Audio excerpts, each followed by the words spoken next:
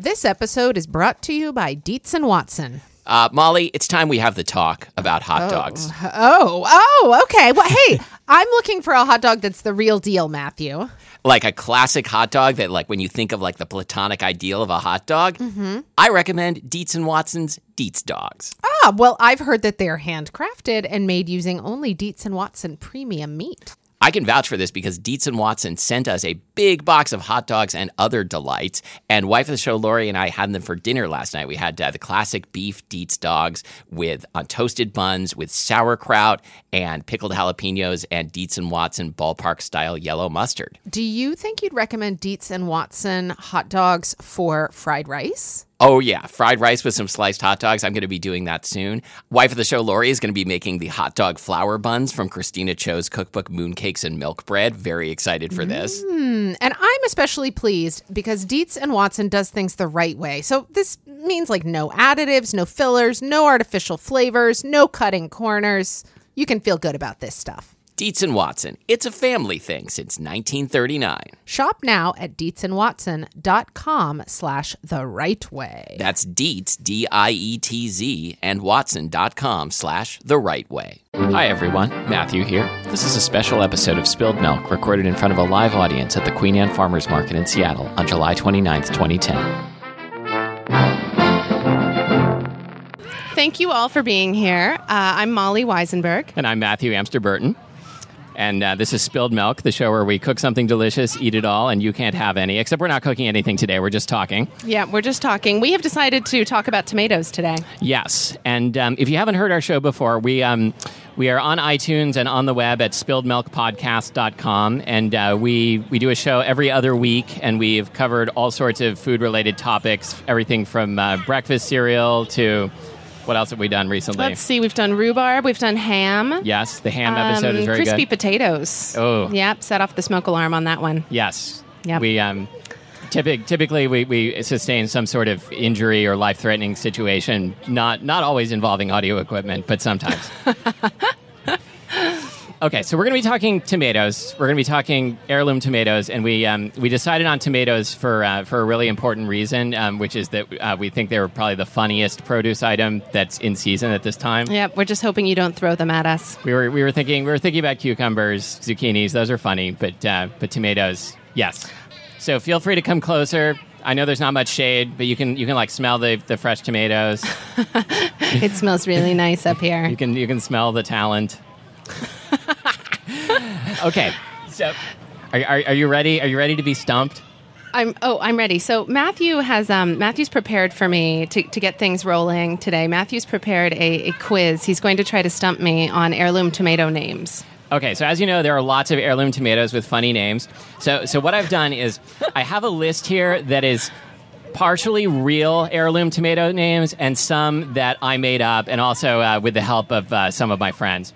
So I'm going to read off the name, and Molly is going to say whether she believes that it is a real tomato or a fake tomato. Okay, I'm not. I promise I'm not going to cheat and look at the sheet of paper, even though I just saw it by accident. And I didn't. There's no prize if you win. Oh, but okay. if you get them every time you got one wrong, I'll laugh. Okay, thanks. Okay, number 1, the German Johnson. Oh, wow! What's funny about that? I'm going to guess that that's real.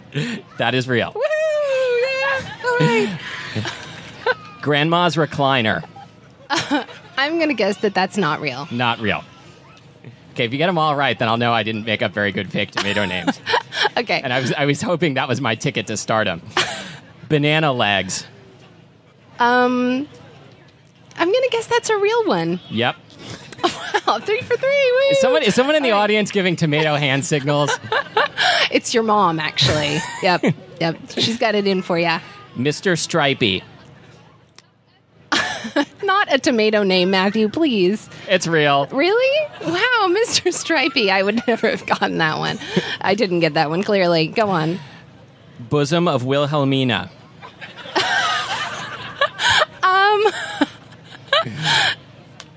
You couldn't make that stuff up. That's a real tomato name. I totally made that one up. I'm so proud of it.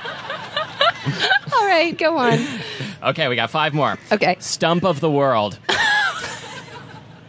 Stump of the world. Field. Not a real tomato name. It's real. All right, go on. Hank. Not a real tomato name. It's real. I'm so enjoying how this is turning You're out. really good at this. Go on. Miso Squishy. That is not a real tomato name. You're right, it's How not. stupid do you think I am? Go on. Livingston's Gold Ball. That's a real tomato name. Absolutely real. Okay. Orangeette. Not a real tomato Okay. name. I figured I'd try. Okay, thank you for putting yourself through the Yes. the heirloom tomato quiz. I'm amazed. You stumped me. I I'm- really didn't think you were. I'm sorry. I didn't think that your comedic genius was maybe going to be up to it. But I didn't wow, think so That either. was awesome. Well, so I guess we should start out by talking about where we got these tomatoes and the different varieties of them, and maybe talk about how we chose them. Yes. Okay.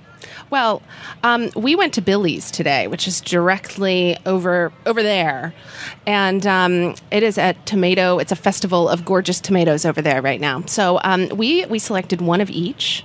And Matthew, do you want to start it off? Yes, I'm going to start over at this end because this is the one whose name I remember so far. This is the Paul Robeson.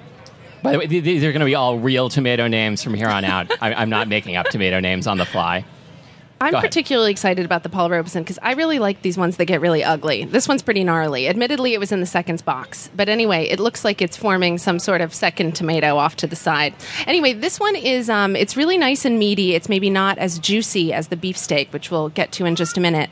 It's nice and meaty. It's pretty sweet, but it's still got some acidity to it. So it's one of my favorites. And It's got a nice color on the plate. I feel about Factory Seconds tomatoes the same way I feel about Factory Seconds pants. I'm all for them. I'm probably That is wearing. true. I mean, there wearing is some nothing now. wrong with this tomato except the fact that it just is a little oddly shaped. Yeah, it's kind of creepy looking. Yes. Okay, so next we have a brandy wine, This one has a bit of a pinkish tint to it. and sometimes kind of a darkish interior. And it's a beautifully complex tomato. It's firm. It's a good slicing tomato, but it's kind of got flavor that goes on forever. Would you say that it's pretty sweet and low acid, or does it have more acidity to it? I think of it as being fairly low acid. Yeah. I've heard that the ones that are sort of heading toward orange or yellow, like this guy, are pretty low acid and tend to be really sweet with not a lot of nice brightness. And in fact, this was a yellow brandy wine, right? Yes, it Okay. was. It was There we go. indeed. Okay, so we have the classic beef steak, which we probably don't need to tell you much about. Which I think could also be called Grandma's Recliner, because I think of it as like the grandma tomato. It's like the ultimate American tomato, that one. That's right. Anyone who goes over to Billy's and demands a grandma's recliner, I'll give you $5. The ladies over there are not going to like us a lot today. Right. And except you're all going to go buy their tomatoes, so I think it'll all work out. And then we have a Sappho here, also not made up. Yep, not made up. And that one is pretty soft and very, very juicy. Lots of nice sort of tomato seeds and pulp inside. Yeah, it's kind of the next size up from a cherry tomato, so like a plum. No, there is such a thing as a plum tomato. Apricot tomato? Anyone? Okay, so what I want to know, what I want to be schooled on here, Yes. and I like getting schooled in general, but I want to know, I feel like I have bad luck choosing a tomato. That, like, for me, it's a total Russian roulette game that I'll, kind of poke around and, pick up what looks like a beautiful tomato, and often it's wonderful, and sometimes it's flavorless, and I just don't know how to tell the difference before I buy. And I wonder if you can help me with this problem. Well, do you think it's a matter of the type of tomato you're choosing, or do you think you're just a genuinely bad tomato assessor? I think it may be that I kind of go for a different type each time, and I never spend enough with one type of tomato to really get to know its nuances and don't read anything into that. Well, my feeling is, so, in general, what I'm looking for, well, let's talk about the old grandma's recliner here. In general, what I'm looking for is I want the skin to be nice and taut. Sometimes, if they're a little bruised or if they're overripe or starting to get a little soft or mealy, the skin sort of wrinkles a little bit, which is what I am not into. Which is why it's called Grandma's Recliner. Yeah. Sorry, Grandma. So I'm looking for this to be firm. I'm looking for it to have a deep red color. And, I like it sometimes if it splits a little bit at the top. Often it means it's a little bit sweeter. And I'm also looking for the smell of it. But I have to say that I found that to be misleading. Everybody's always taught me to choose tomatoes based on the smell. But the smell of the stem, it always smells good. Tomato stems just smell so good. So I would say that smelling, you have to really look at it. You have to feel it. You want it to be heavy for its size. Smelling is not a foolproof way to choose a tomato. It's not really a foolproof way to choose anything.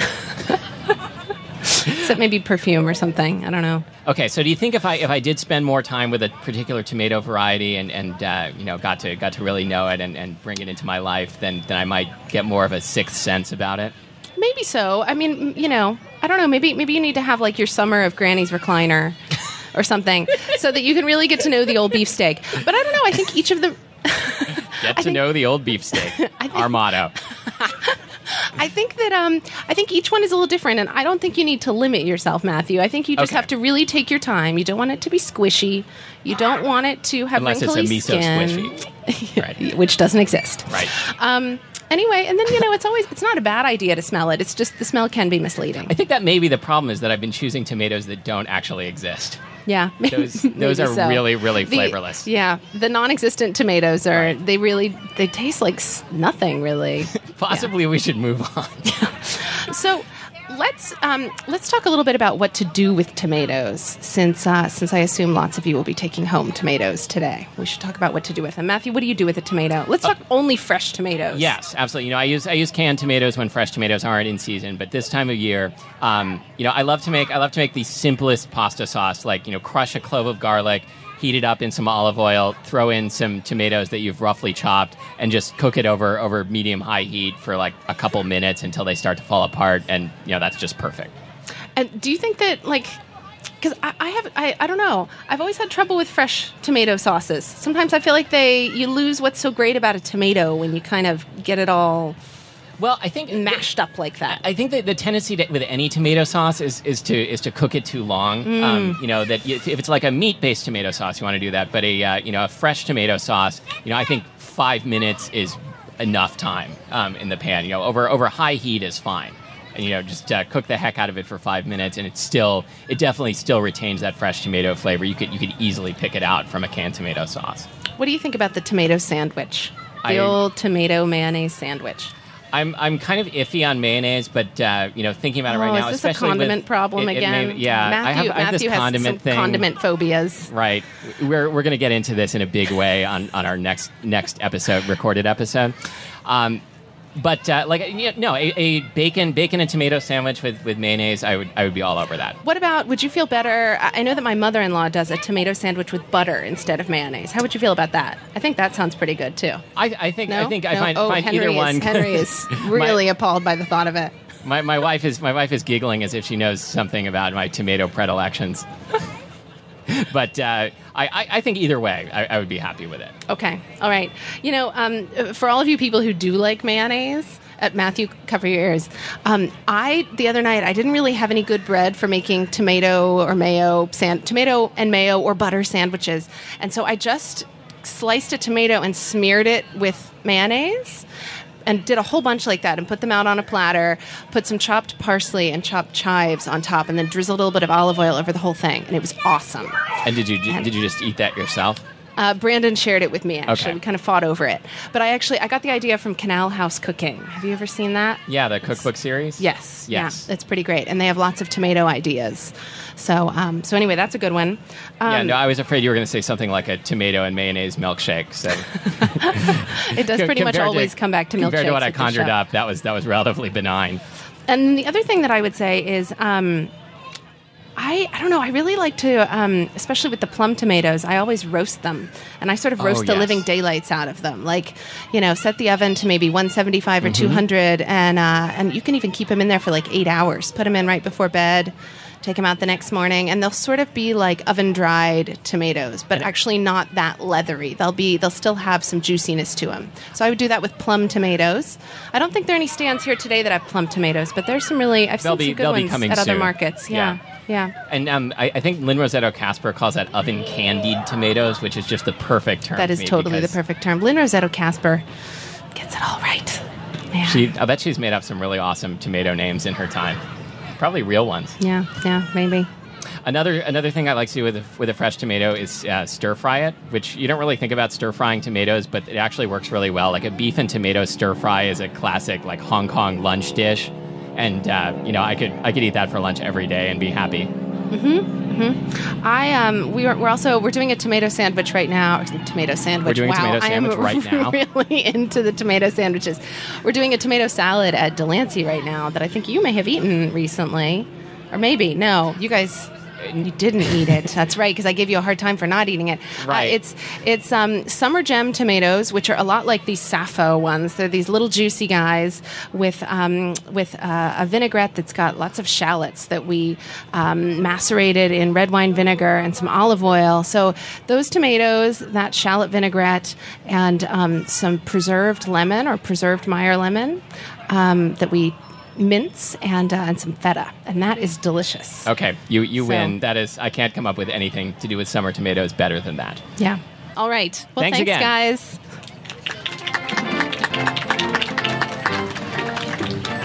Oh, and we forgot to thank Glenn Fleischman, our producer, author, journalist, producer, man about town.